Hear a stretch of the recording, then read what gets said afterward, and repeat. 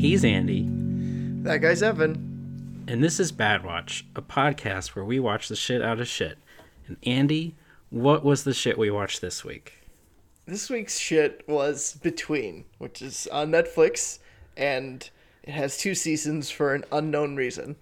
Now, we use seasons loosely because each of these is only 6 episodes, which I don't know. I disagree. It's not loose. They labeled it season 2. They took more time. They took extra time to produce this, I imagine. There's no overabiding authority that's like, a season must have X. Netflix is shooting from the hip and they know it. I'm on to you, Netflix. Well, yeah, you can tell because they're producing quality like this. This show is called Between, which I think is a reference to the Barbed Wire. It's a poorly named show because it really should be Surrounded, if that's what it is named for. I don't understand. I thought it was like Between the Ages of, sort of, is what I was thinking of.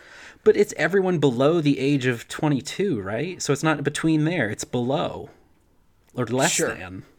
It is definitely less than. It's just called less than. It is for sure less than. The title of this episode is now Between, less than. That's what this is. Oh my goodness. Yes, less than or equal to. No, definitely not. But this stars one of the I did some digging. This stars one of the people from iCarly, but not iCarly. This stars co-star. And so, do you want to talk about the recap, or should I? Because the recap was actually pretty good, but granted, they only had to cover 6 episodes. Yeah, you can go ahead if you want to cover it. I'll chime in. I mean, my only note from that was death, basically. So, the main thing you need to get from this recap is that we're in a town called Pretty Lake, and as far as I can tell, there are 0 lakes. So maybe it's an aspirationally named Hamlet, if you will. They were looking to hollow out the ground. It's just, in the previous season, adults start dropping like flies, and pretty soon they are all dead, and a spooky voice on the radio says, everyone in Pretty Lake over the age of 22 is now dead.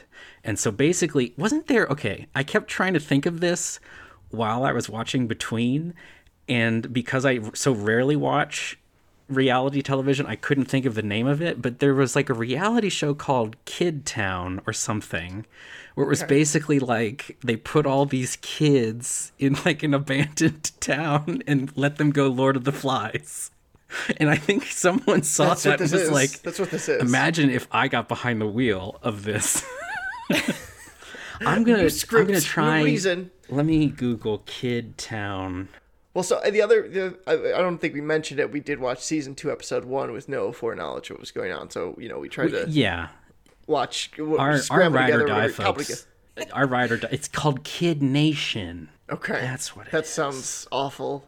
But I was just like, I watched the recap and I was like, okay, everyone died, all the sane people died, and now it's Lord of the Flies plus. Since it's still 20 people in 21, there's going to be a bunch of hopefully attractive people boning, I guess, and having drama about this. They say at one point like how many of these young adults and under are still alive. It's like 500. 541. 541. Yeah. And so there's this one guy, Gord. He's named after a squash. He is most assuredly not 21. He is most assuredly at least 30. He's at least 30. I looked at it, I was like, that, a black don't crack, but that man is not 21. He is a black man, but he is also definitely older than 21. It's crazy. Oh, like it's because they always do this, like, oh, we're all in high school, da-da-da. But I was like, you are, nope.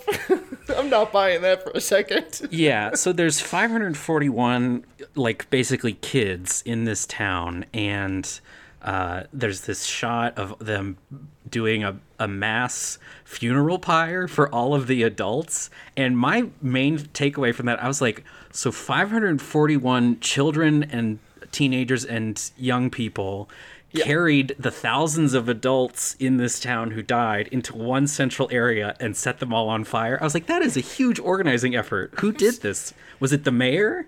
Like, what? Like, because that is like logistically. Just think about it, Andy. You do logistics. That is insane, isn't it? Yeah, it's a lot of work for people who are, want to play video games, I guess. There's a lot of just stuff like this is interesting because I feel like we're in separate places because you seem to be going into the nitty gritty for once in your life, and I'm like, I'm not asking that. Okay, well, past it. Really, yeah, I really Andy enjoy this is swap. for once in his life not obsessed with all the weirdness of this world, which is all I could think about because everything else is so like unnoteworthy. Like I was just trying to figure out, like, how did they get to the, like, we do in season Great. 2 I'm enjoying this so much. we do learn that it's been 4 weeks since the end of the previous season, and co-host has had a baby. The father of the baby was the father of one of the other, like, 21-year-olds in the town, the one people call the rich kid. Chuck, Is maybe? Is that the father? I don't think I caught his name. I think Chuck. I also didn't ever catch the name of the iCarly girl. I co-host. I co-host. I never caught her name because Lisa? I have all these notes where it's just girl and baby. I just got there are two. Yeah. There are groups I mean, that's girl baby. Is who I in call our them. defense. Her one character trait is in season 1. I'm guessing her one character trait was pregnant. In season 2, her one character trait is baby. I know the baby's name is Jason. Baby and in pain occasionally. Yeah, that's her she's having trait like now. weird kidney stone pains or something. They kept, and she doesn't tell anyone because we should just let this grow. Like it was. Yeah, man. So I'm gonna try and move on from the weirdness, but we should talk about how this is like The Stand but bad. And you can make the argument that The Stand is bad. I haven't seen the new television series, but the book I enjoyed. So in season 1, all the adults die, and this whole town of Pretty Lake is wrapped up in barbed wire. No one's allowed to go in or out. And because they think the young people in Pretty Lake are contagious and are somehow giving this virus to the adults in their lives and killing everyone. And as far as I can tell, Pretty Lake is the only place in the world that is having this particular outbreak. Yeah, so I mean, maybe they made this before they knew about like open animal markets and stuff like that, because then they could have like a reason for it to spawn there. It doesn't seem like they know why it has spawned there. Yeah, but no it one was has. eating bats in Pretty Lake, as far as we can Bats tell. that mix their blood with pigs that were, Yeah. food, like that sort of thing. Where I'm curious to see. No, I'm sorry. I am curious why, but I am not going to look forward and see why this virus occurred because I don't care enough. The show's not good enough for me to spend my time. In these sort of apocalyptic, not post-apocalypse, but apocalypse now sort of young adult worlds, generally this is the inciting incident, in this case this plague, is a metaphor for something else. And I could not, for the life of me, figure out what they were trying to convey with the death of all these adults over 21. Because in The Stand, it's clearly like analogous to The Rapture, right? And here, it's, I don't know, if you start... If you start drinking, you're gonna die. Like you're digging too deep on this one. It's not. They were like, I want to have a show where parental. Well, that's the thing. If you don't have to write the backstory, if you don't have to care about people's parentage and like where they come from, you get freedom to do whatever you want as a writer, right? So I think they were like, let's be lazy. Everyone's dead from a plague. Let's have fun. And that's what this is. It's not. Don't look too deep. Yeah.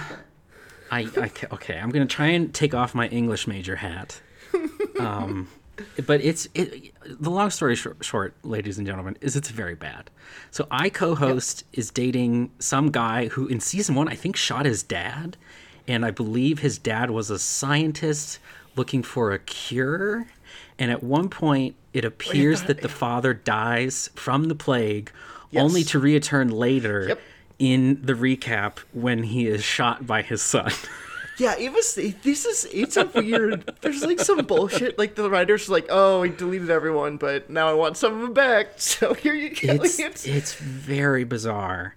But we do have a crazy scene at the very start of season 2. That's right, this was awesome. This was by far my favorite moment. It set the bar so high, and it failed to ever reach it again. Yes. Because these two parents, they're like, our son was here visiting his aunt. We want to go in and like take care of him. We're not expecting to leave. Like, we know if we go in, we'll probably die, blah, blah, blah. And the soldiers I don't know. It kind of felt like they were trying to make the soldiers sound like stormtroopers, where they all have the same monotone affect and voice. And they're like, no one in or out. So they turn around, and then they see another area of the fence, and they're like, well, there's no guards here. And there's a moment where they're like... There is a sign that says there's a minefield. There is a sign clearly indicating it's a minefield. But these people, in their Ford 4Runner, or whatever they're driving, they go for it. And they make it maybe 10 seconds into this open field filled with mines before they explode. And it is amazing. And it is so completely excited. unremarked upon by anyone outside or inside the town. Like the pillar of smoke or in the sky, like no one went to the gate to look. No, nothing. And then as they're talking, as they're like doing this, you get a shot. It cuts to like some kids like being assholes to the guards. And Yeah, they're like focus on spitting one. at them. Yeah, they focus on one, so I assume that was their shitty child being a shitty 14-year-old or something with, no school. Or... Maybe we were supposed to know who that kid's parents were.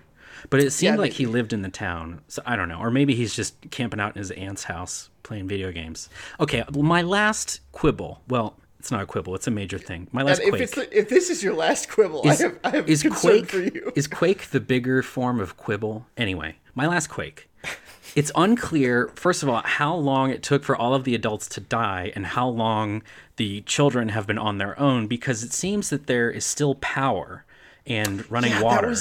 That was interesting. Like, they're like the government, we find out later that the government like isn't giving them food, but they're still supplying them with both water and power. And I was like, none of this makes sense. And that's one of the interesting things about The Stand is like immediately all of the power and stuff goes away because there's no one at the power plant. People like, it doesn't just run on its own. And so it was really weird to see these kids like sitting around listening to rap, like SoundCloud rap, playing shoot 'em up video games. Did they have the internet too? Like, it wasn't. That was the other thing. I was like, who are they gaming with? Like, are they online? Like, they all just happen to have games and have bots. I don't really like. I was like, this is strange. It was so poorly conceived and carried out. And you know what? Let's be fair. It's possible that they just explained it away in the first season, but they gave nothing away in the second here. So we were just. It's a slim possibility, I think. But they do say that everyone in the town is hungry because they are running out of food. Because there's, I think, the one farmer, Gord, who is the one grown-up disguised as a child. He's a grown-up in 2 trench coats to look like. But he has a farm and 1 cow, and he and his younger sister. Franny, I think. I assumed it was sister. Like, they didn't seem father-daughter. It's hard to tell. Yeah. But okay, so we should probably go through the story, like the events as they occur. So fine. Oh man. What happens first? So the mom, I co-host and baby are standing outside the school for just no like reason. looking at it because she's. Well, that's the thing. I guess everyone has a good reason to be depressed. Like, they're all gonna die there. So I sort of get it. But she's like staring at the school and it's sad, and then a boy walks up and they chat. And they're like, things aren't going well, and that's like the conversation there. Isn't that the guy she spends the entire rest of the episode with? Yeah, and it turns out not to be Adam. So this conversation, because later in the episode, spoiler alert, these two have sex, which is fine. It's consensual. Wait, did they have sex? Yeah, in the old lady's house. He like kissed her, and then I thought she rolled over because she hurt. They're clearly together. No, that was in the middle of the night. She rolled over with weird pains. But they're clearly together. Yes, they are. Yeah. And that was very unclear from this initial conversation. It was sort of like it felt very they had met abrupt. the day before and just ran into each other again by chance. Hey, look at you. It was really strange. And then it turned out they were living together, and I was like, oh, yes. Okay. I don't... It was so confusing. And then apparently Adam talks about how he has a plan or a means of escape. Yeah, to try they go out. home and they're chatting. He's like, we need to just get out of here. And my notes are, Adam is a moron. He's like ready to believe anything about the situation. The government is lying about us about 100% of everything. He's like, we're not. And also, he was like, the government is like, they could come any day to finish us off. And I was like, they're already starving you to death. Apparently, I don't understand what. Like, Yeah, it's literally a siege where they're hoping everyone in there dies. I think so. It's crazy. We do learn later the government has been telling everyone outside of Pretty Lake that they are giving them more food than they could ever eat. They're well taken care of, and none of that is true.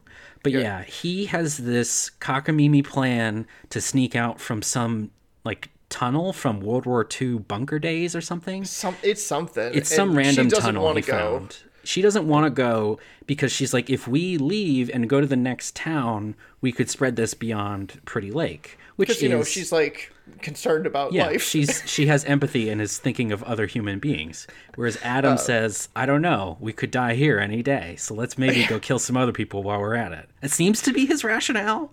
Yeah, he's like, I'm just bored. I'm ready to go. But then he's like, in the conversation, 'cause she's resistant. He's like, no, I have to take care of you and the kid. Like, he's worried about her. But it's not his kid. I didn't know that then, right? I was just like, I think so it's got to be, it's whoever is Chuck's father. Okay. Yeah, because I think Chuck even says later, like, hey, little bro. Like, okay. Because talking to the baby. But I had missed that. Chuck is a creep. He's like hanging out by this child fight club later. Oh yeah, that's. We're gonna have to talk about Chuck. Oh boy. So then it's nighttime and like we see a kid, a young black kid. He's got a wagon. He's wheeling away from. He's got like a someplace, and we see he's the town bag kid. Like the town bag lady, but a child. Short-lived. Then this other guy comes up and he sees like a lock to wherever he was at. It turns out it's his bar. I guess his bar was broken, and he looks at the kid and he's like, "Oh no, I gotta solve this." And yeah, he hears the tinkling of the bottles in this kid's little cart, and he goes up and he's like, "Hey, take whatever you want, but leave the booze." And the kid's like, "No, I won't." I'm a little shit, and then he takes out a knife. Yeah, and so when the much stronger and bigger 21-year-old tries to grab the booze, the kid takes out his X-Acto knife and stabs him in the leg. And then there's a bit of a scuffle, and the kid. Well, no, there isn't. That's the thing. It's not. It is. This is my other. Okay, this show peaked a couple times. This was flipping amazing. Also, very much unremarked upon. During this episode, really. Yes, I was going in thinking, oh, this is going to be the major plot point of how this 21-year-old killed like an 8-year-old boy. yeah. And they're going to have to do like a what is that? A kangaroo court. They're going to have to do something. Like they're going to do like a Lord of the Flies thing. There's going to be some shit going on. Okay, don't talk until you have the conch shell. So the kid, I was being generous when I said there's a bit of a scuffle because as far as we can tell, this child is slammed into the side of a car with the knife pointing towards him. And then he dies. It is the most awkward choreography. I don't know how many times they gave this kid a chance to do this, but he failed every time. Because if this was the best they could get out of him, it's so disappointing. It's just really weird. Like, so there's a car next to this kid, and they're like just basically alongside a vehicle on the side of the road. And so he's like, hey, like no one else is around except there turns out to be someone watching. But he's like, hey, no, like, just give me the stuff. You're not, because you're, I don't know, he's like a reasonable human. You'll probably kill yourself with booze at age 10 or whatever, how old you are. And the kid takes another swipe, like, overbalances, hits the car, and, like, just stabs himself in the chest and starts crying and then dies. And it is amazing. I wish Andy were exaggerating, but that is almost beat for beat exactly what happens to this little boy. And my favorite, so then he's like, oh, I gotta dispose of the body because everyone's gonna think. I was like, okay, that's fair. Everyone's gonna think. So that he murdered him. So he drives off with the wagon, I think, and the body. And then which also was the first time I was like, wait, they have gasoline? Because where they were, it apparently is this abandoned parking lot beside the bar. And all of these cars look like beat to shit. So I was like, how long have they been there? What is going on? Like, did they break into all these cars looking for like granola bars or something?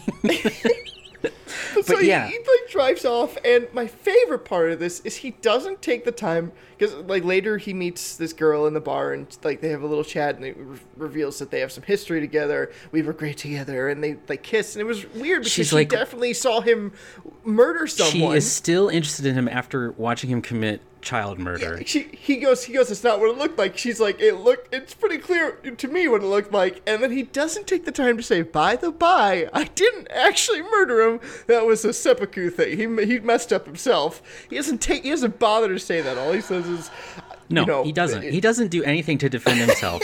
Nothing And when she, like a reasonable human. It's insane. so she is like, after accusing him of child murder, she's then making moves on him, and she's like, Yeah. I thought we had something. And he goes, I thought we did too. And then she's like, well, why did you burn it to the ground? And he says, because that's what I'm good at. And then they kiss, and she Yeah, and says, it was so at least you're honest. And I was like, well, ladies and gentlemen, romance is not dead, because look at these two. They move past a child murder. in seconds. It was crazy. And it was The most bizarre thing. And that is also- the last time anyone talks about this dead child. Yeah, it was nuts. And like the other part was, I was just thinking about this poor kid, this child actor, who's got like terrible self-murder death on his IMDb Yeah, page boy now. with knife is the most generous thing you could put on his IMDb. Boy with knife. Excellent at self-murder. Like I was like, oh my god, his resume is gonna look awesome. It's craziness. So then there's also, okay, going back to how this murdered kid, or the fact that he's missing, never comes up again. There is an orphanage that one of the like 19-year-olds is trying to manage. Samantha, I think her name was, and Gord. So Yeah. that's where we cut to Gord, who definitely is a 21, and his kid sister Franny. She notices the wagon and grabs something out of it. Yeah, she sees this kid's belongings outside the orphanage, and she picks up the bag. And Yeah. she and Gord are there to deliver food. And the woman inside, well, the 19-year-old person inside is like, this isn't going to last us a week. And Gord's like, we have to ration our foodstuffs. I lived through Vietnam, and this is how we did it.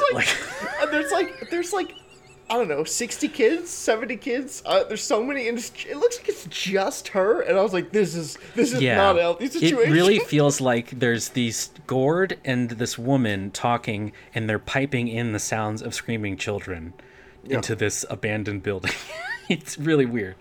But then I think this is when I co-host and Adam are they go to the tunnel. Yeah. She finally decides to, I guess, like try it out, because they find on the map there's a farmhouse in the middle of nowhere, and they want to go there and A, see if anyone's there, and B, if someone is there, their plan is to hang out until that person either dies or not. Right? Which, I mean, if you don't have another way to test for contagion, and you're going to be willing to be shitty with people's lives, okay. That seems sort of fair if you're gonna... Yeah, so there's so many moments of incredible dialogue in this show. There's a moment where Adam and I co-host are about to go in the tunnel, and he turns to her and he says, "Are you ready?" She's like, "No." And he says, "Me neither." And then he goes inside. The show takes itself so seriously. And then I think that's we the cut thing. to a guy sitting beside the grave of his brother. Well, Right? so first they go through the tunnel a little bit. They see a locked door, and he shoots the lock off in one shot, which is not how that's not how that works. But No, it's not. But that's what And she's he's like- like, "Do you know how to use a gun?" And he's like, "We're about to find out." And I was like, "Wow, yeah, I mean, then cool." he shoots it off in one shot, and I was like, "This is no, okay, whatever, fine." Moving on. I guess and he then got that merit badge with Scouts or something. Yeah, it was weird. And then we go back to This is Renee and Jack. Renee. Yeah. Was it? Yeah, Jack. I messed up his name because these guys were all looking the same to me. They I was do. like, I They're don't- all like nondescript white guys. So Jack with dark is, hair. Like they all had dark Yeah, hair too. And all I was with like, dark hair. I'm missing. Jack is kneeling beside the grave of who we learn is his older brother, who I think was like Right. 24 or something. Yeah. And then there's a shot. I'm guessing the brother was like a bigger character in season 1, because Jack is suddenly talking to him as if he's like Yeah. an apparition or ghost. And then a ghost that sticks around and then says, "Oh, do you want me to leave?" Like when he starts chatting up this girl Renee who shows up. he's like making jokes about his brother trying to bone. And it's like, dude, just what? Stop. But yeah, so Renee says something like, you got food here? Like, or something like, it's like no, there's no food anywhere. It's weird. And they're like, there was like legitimate some chemistry between them, which is sort of cool. Cause I was like, because none of the other characters have shown anything. Yeah. I was like, these two are actually like talented. Let's give them more screen time. So they're hanging out, making hot chocolate, and they put some booze in it. And he's like, I've never seen you around before. And she says vaguely where she lives. And I'm like, what, is that like the black part of town? Like, because there's a weird pause after she says this. I was like, is that the wrong side of the tracks? And then he's like, oh yeah, I guess I've never hung out there. And I was like, what? Because she's black, by the way. So she is black. Renee is black. But it was sort of like, okay, because I thought this was a smaller town. I don't know. There was like, it said at the beginning, it went from like 8,000 something people to less than 500. Oh, I missed the 8,000 number. I was focusing the second half. So okay, it's roughly about that. You could definitely not know people, and particularly if you're of an age where you're no longer in high school or something. Yeah. It's definitely possible, but they've just make it happen so awkwardly here in this weird meet cute. So then Jack and Renee, they start to kiss. And his sister comes back. I was not clear who his sister was. It's not the girl who doesn't care about child murder, and it's not the girl who's running the orphanage. It's another girl who looks exactly like both of those two women.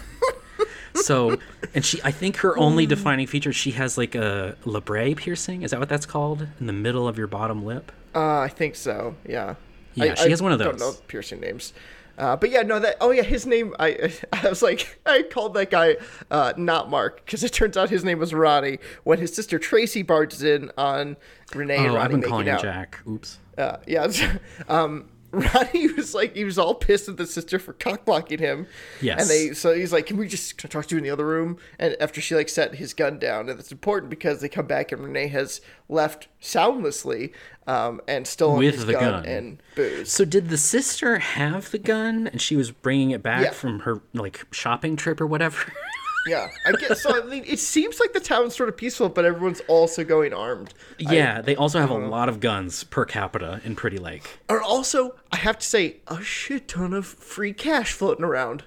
Yes. So then we cut to Adam and Girl Baby, who are escaping. They get They make it through the tunnel. It goes past the minefield, and then they're walking, and they pass directly under a tree with a webcam on it. They play that a very undisguised webcam. Yeah, it's very clear, really obvious and visible. And they just march right by to the farmhouse they found, and they knock on the door, and the woman is like, "Oh, hello," and they're like, "Oh, our car broke down a mile away," and she's like, "Oh, young people without their cell phones, my." And the co-host is like, well, he forgot to pack the chargers. And the woman's like, well, men. And it's like, okay. And I was like, can you just all agree right away that they're from Pretty Lake and this is like this whole charade is unnecessary? Yeah, the lady was like, "Oh, I don't get many visitors these days ever since they put up the fence." Like it was like, okay, you already suspect some stuff. Yeah, she's like, I haven't had a visitor in a while. Wink. Like, come in and have some cookies. I bet you don't have those where you're from. Wink. then they eat cookies and they both moan like they're like, "Oh my god, cookies." It's like that meme, Ermagerd cookies. Oh my god. So then the government shows up looking for them. Because they saw them on the webcam. And the woman's like, she's a farmer type, salt of the earth, hates the government. Well, I do declare, I think I did see those two marching on past Route 3. They traveling north of here. They're definitely not inside my living room. Yeah. She's not Southern, but that would be more interesting if she was. So then she makes some, she's like, I'm going to make you two some real food. And then the baby's is like hungry and they're out of formula. So she's like, I'll go shopping. Now, I don't mean to, I know like whether or not to breastfeed your child is like a very personal decision, but if you gave birth in a town where you knew like there was no more food coming, wouldn't you think I'm going to try breastfeeding? Well, that's the thing. What, like, did they show a recap of her having the baby, or was it someone Yes. else's? Okay, It is her baby, and she did have it at the end. I think end of season 1. Yeah, I mean, I think that would be the logical choice. That seems right? like but for the first year of the kid's life, you're good to go. I don't like. I mean, generally, it's crazy. it gets. I mean, breastfeeding's ridiculous and crazy because sometimes it works and sometimes it doesn't. So the human body, what a miracle! Bonkers. What a wonky, gross. What a disgusting miracle. A mostly functional thing. Yeah, but I would have been like, because the woman offers to go buy the I co-host more formula, and Adam's like, I don't think that's a good idea, and the old lady's like, oh right, I could also be infected and possibly soon die. But I would have been like, well, I'm not going to get shit for you because you could breastfeed him, or at least you could have. I think that window closed. Yeah, probably right. Also, I think they were just like, let's just avoid the whole situation. Also, it gives us a reason to have more stress if you're looking for formula constantly. Yeah, and then they go to sleep, right? Then they go to bed, yeah, but then we cut to the rich boy. This was still like during the day. Rich boy kid, who I don't recall his name, but he was spying on the kids very creepily. He sees he interrupts. He's just hanging out at Fight Club. Fight Club, and they're betting like Fight Club thousands of dollars on fist fights. Yeah, it's literally this kid wins $3,000 for beating up another super scrawny kid. Like, it's insane. And Chuck is trying to figure out reasonably, like, where are they getting this cash? Because he says to the kid, he's like, cash is meaningless inside the fence. And the kid's like, yeah, well, maybe to you. And then he spits blood like a badass. And then like because you don't talk about Fight Club, Chuck. So then Chuck. Oh my god. Chuck goes and he follows them, and he's got some cool binocs. He sees them chatting to the guards at the fence. And they're no longer like hurling epithets at them. Now they're making deals. Yeah, they're wheeling and dealing over there. They're not trying to spit on the guards anymore.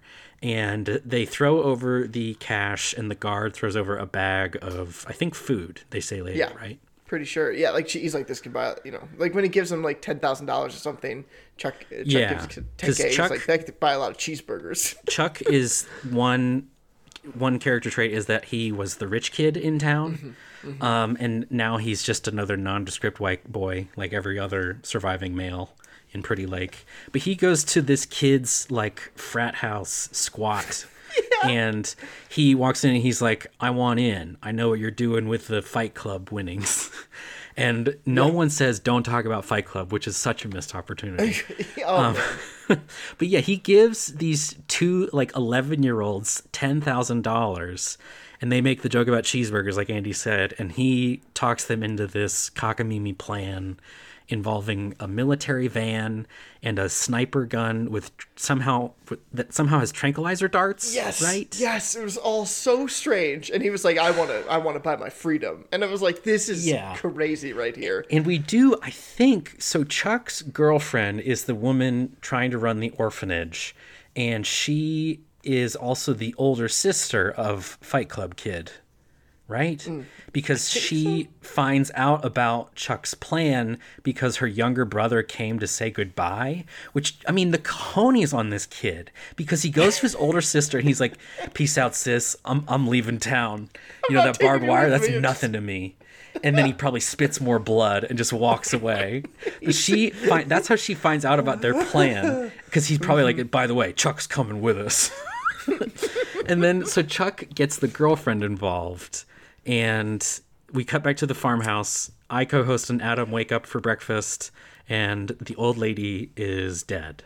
Yes. Which it seems upset. Like the primary symptoms of this illness are that you start leaking blood out of every orifice, and then you die. I think that's Ebola actually similar to what happens with Ebola. But the other thing that's been going on over the course of this is we had Gord make his food run. Yes. Go back Franny. to...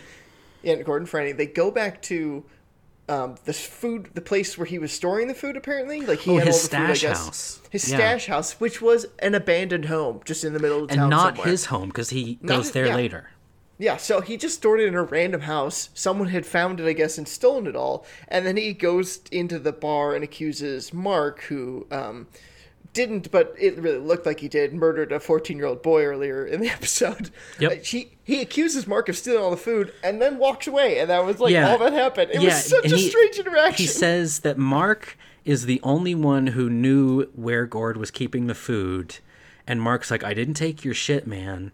And then his girlfriend, I guess, who still doesn't care about child murder, she goes up to Mark and she's like, well, did you take it? And he just doesn't answer. Yeah, it was like that character. They're like, you know what? This character is just never going to appropriately respond to anything. That's his flaw. It's really, really bizarre. They're like, we have to leave this open ended in case this is important later. It's really strange. So weird. I don't like. Why did they make those choices? I don't know. It doesn't make sense. So Gord and Franny then go home because one of the things Mark says to Gord, he's like, well, it's easy for you to hoard all this food when you have all those cows waiting at your farm. And Gord's like, I have one cow, which is still far more than what any of the other people have in terms of cows. And long-term food supplies. But it's Franny's like 4-H cow.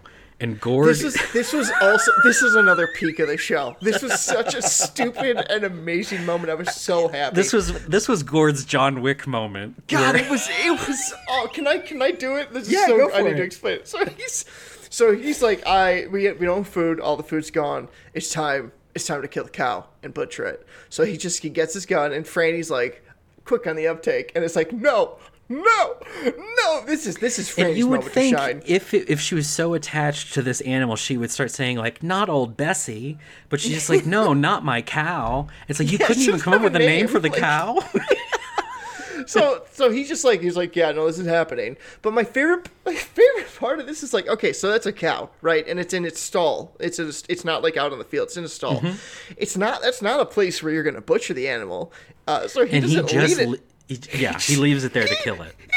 So he walks in, she gets in the stall, tries to block him. He moves the gun, but the gun is still, like 3 inches, the barrel, like the end of the barrel, where all the sound is emanating from, is like 3 inches from her head. And they cut away and you hear a gunshot. And I was like, oh, he also just made his sister deaf. Yeah, he just deafened her in one ear. I had the same thought. I was like, holy, So he killed the cow there, and now, like, he doesn't, like, how are you going to get that dead animal out of that stall now? Yeah, because Franny's not going to fucking help you. She's 30 pounds. I don't know. She's 30 pounds soaking wet, and also you killed her cow that she never named. I was like, and then he just walks away, and I was like, it would have been so funny though if Gord was like, Franny, you got to help me move this cow, and she's just like, what? I can't hear you. I'm deaf in that ear because you shot my cow inches away from my head. That's gonna be the next episode. It's just him trying to get her to push, and she just acts like she can't hear anything he says. Oh my god! It was such. I paused it. I was just like, that was insane. What is any of this? I don't understand why any of this had to happen this way. It's bizarre. But Adam and I co-host. They realize that they are contagious, and they then go back to the tunnel and they try to re-enter Pretty Lake.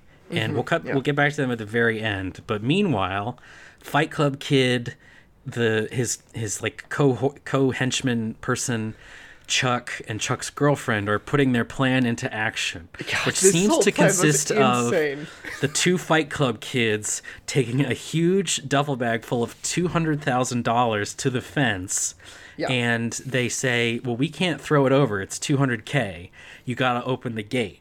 And meanwhile, Chuck is like in the trees, and it's winter. He's not even wearing camouflage. He's just like chilling in the trees with this huge sniper rifle with a tranquilizer dart.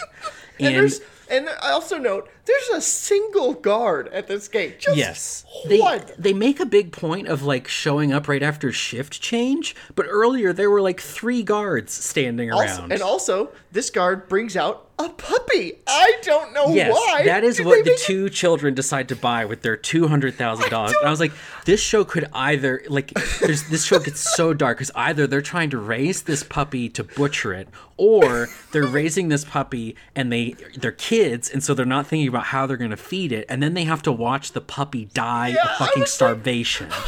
This is insane. But yeah, And the guard wasn't like, guys, listen, let me just get you a lot of food. How about that? He was like, no, there's a puppy. I gotta bring a puppy to work with me. it really feels like one of those, well, as we agreed, if you show up with 200K, I'll show up with an adorable Cocker Spaniel puppy. Then he pulled that out, and I was just like, what?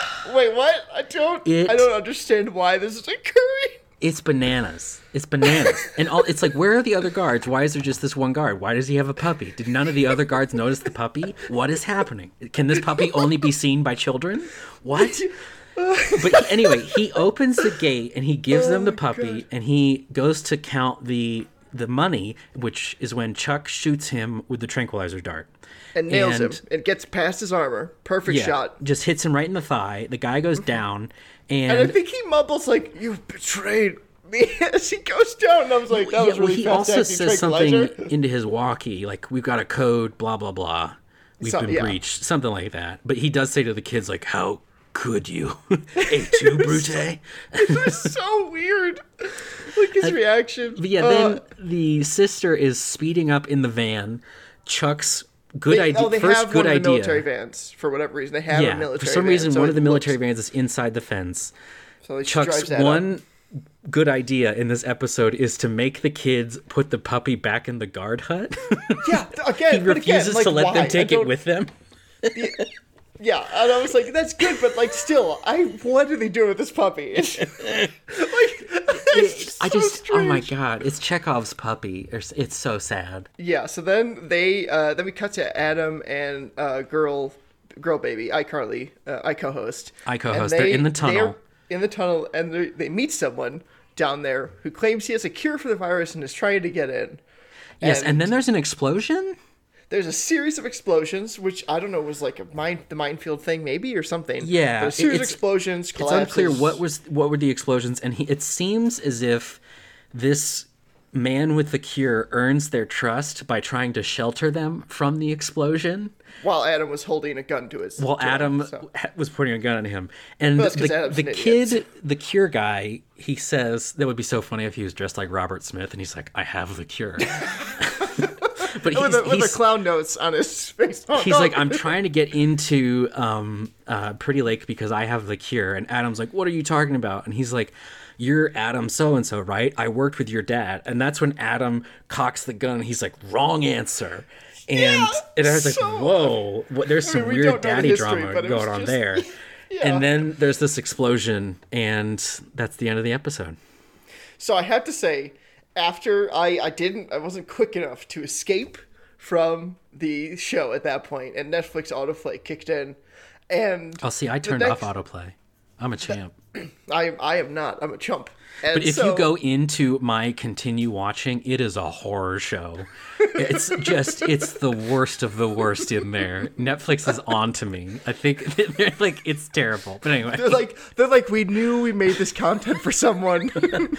At last we found him. The perfect viewer. But the next episode, I have to say, so I have to go into the beginning of this, because I watched for 2 minutes before I realized, what am I doing to myself? I kick off, the kids are in the van, they're fleeing, and they're like, "Marks, what's the plan?" And he's like, "Well, the plan was to get out of Pretty Lake. I got us out of Pretty Lake." And they're like, "That's the plan?" And he's like, "You mean, yeah. Wait, do you mean Chuck?" Or Chuck, yeah, sorry, Chuck. Okay, rich kid, the rich Chuck. Kid in the van. The girls. I was like, wait, they stopped at the bar to pick up the child murderer? I was like, that seems like the worst idea. Right? He'll accidentally kill more children. So they're running, and they don't have a plan, and they see another van, and they're like, "Oh no, what do we do?" And then a sniper shoots and kills the driver, the girlfriend. Oh, and holy smokes. It starts out like she's dead, and they're like, let's just go back to Pretty Lake. And then they turn around and run back. And I was like, I don't, what was? So all of that was for nothing. Yeah. They don't have a puppy. They have 200,000 meaningless dollars. And a dead girlfriend. It was wowzers. It was, and no one was screaming either. I was like, oh, yeah, you got us. Time to go. It was really weird. Man, Fight Club Kid, he is tough as nails. He has no sentimentality whatsoever. But my prediction for this, because, ladies and gentlemen, we are going to run out of episodes of The Island, and I keep trying to come up with awful alternatives for what we'll watch after that. And this has 12 episodes, and I was like, maybe if it's real bad, we do this instead of Disjointed. And Andy was not enthused. But I don't know. This might be more entertaining. More of Between. Yeah, more Between. The writing, you know what? Yeah, because I feel like Disjointed might just be like the same jokes.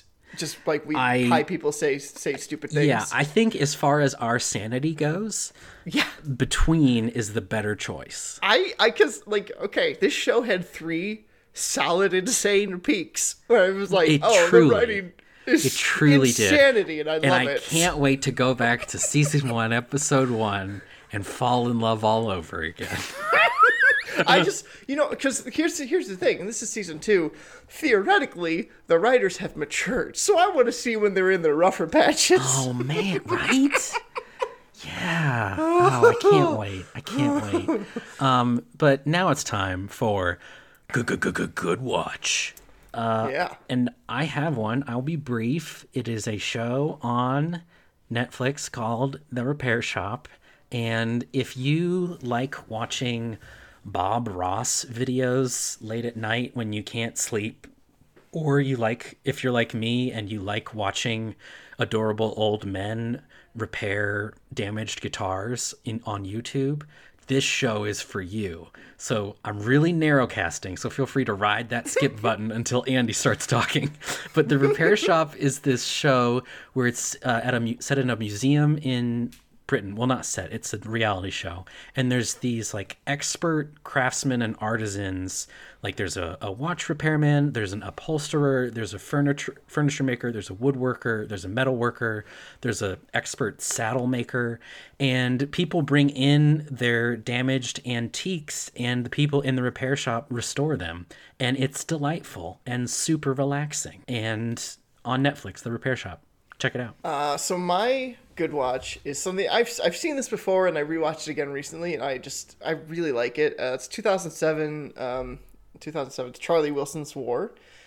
So it's a sort of biographical, dramatic retelling of the Cold War in Afghanistan, where I guess Texas Congressman Charlie Wilson did a whole bunch to undermine Russia's efforts in expanding into Afghanistan, and it's in the 80s, and it's a crazy cool story, and sort of honest about the missteps, political missteps that America does, because at the end of it, we've supplied the Mujahideen with weapons, and they successfully repulsed the Russians, and then he's, after spending like $500 million. Okay, now don't do that thing where you give away the ending of the movie. I'm going to stop you right there. No. Okay, no. This is history, though. Nope. Everyone knows this. Nope, not everyone does, Andy. I'm telling you right now. So, Charlie Wilson's War, written by Aaron Sorkin, starring Tom Hanks, Philip Seymour Hoffman, Julia Roberts, right? It's a lot of good people. I haven't seen Philip Seymour Hoffman is excellent. I love. He's a son of a soda pop maker. As per usual. May he rest in power, Philip Seymour Hoffman. But yeah, I don't care if people know history. You should not give away so listeners, this is a running joke between Andy and I, except it's not at all a joke. Because there have been good watches where Andy gets so excited about what he's talking about, he literally recaps the entire plot, and I have to go in and edit it out later. So see, the thing is, though, for me, it's about the journey. The ending isn't like someone spoils something for me. It's not even a spoiler. Yeah, you're one of those weirdos who thinks spoilers don't matter. No one else feels that way. Like, you can tell me what's going to happen. I'm like, okay, but their interpretation and how they do it, like, and the the execution, that's all the journey. I want to see that. Like, that's. I think I've just reached. I've just at a higher level. He's a monster. That guy's Evan. And this is Bad Watch, the Baywatch of podcasts.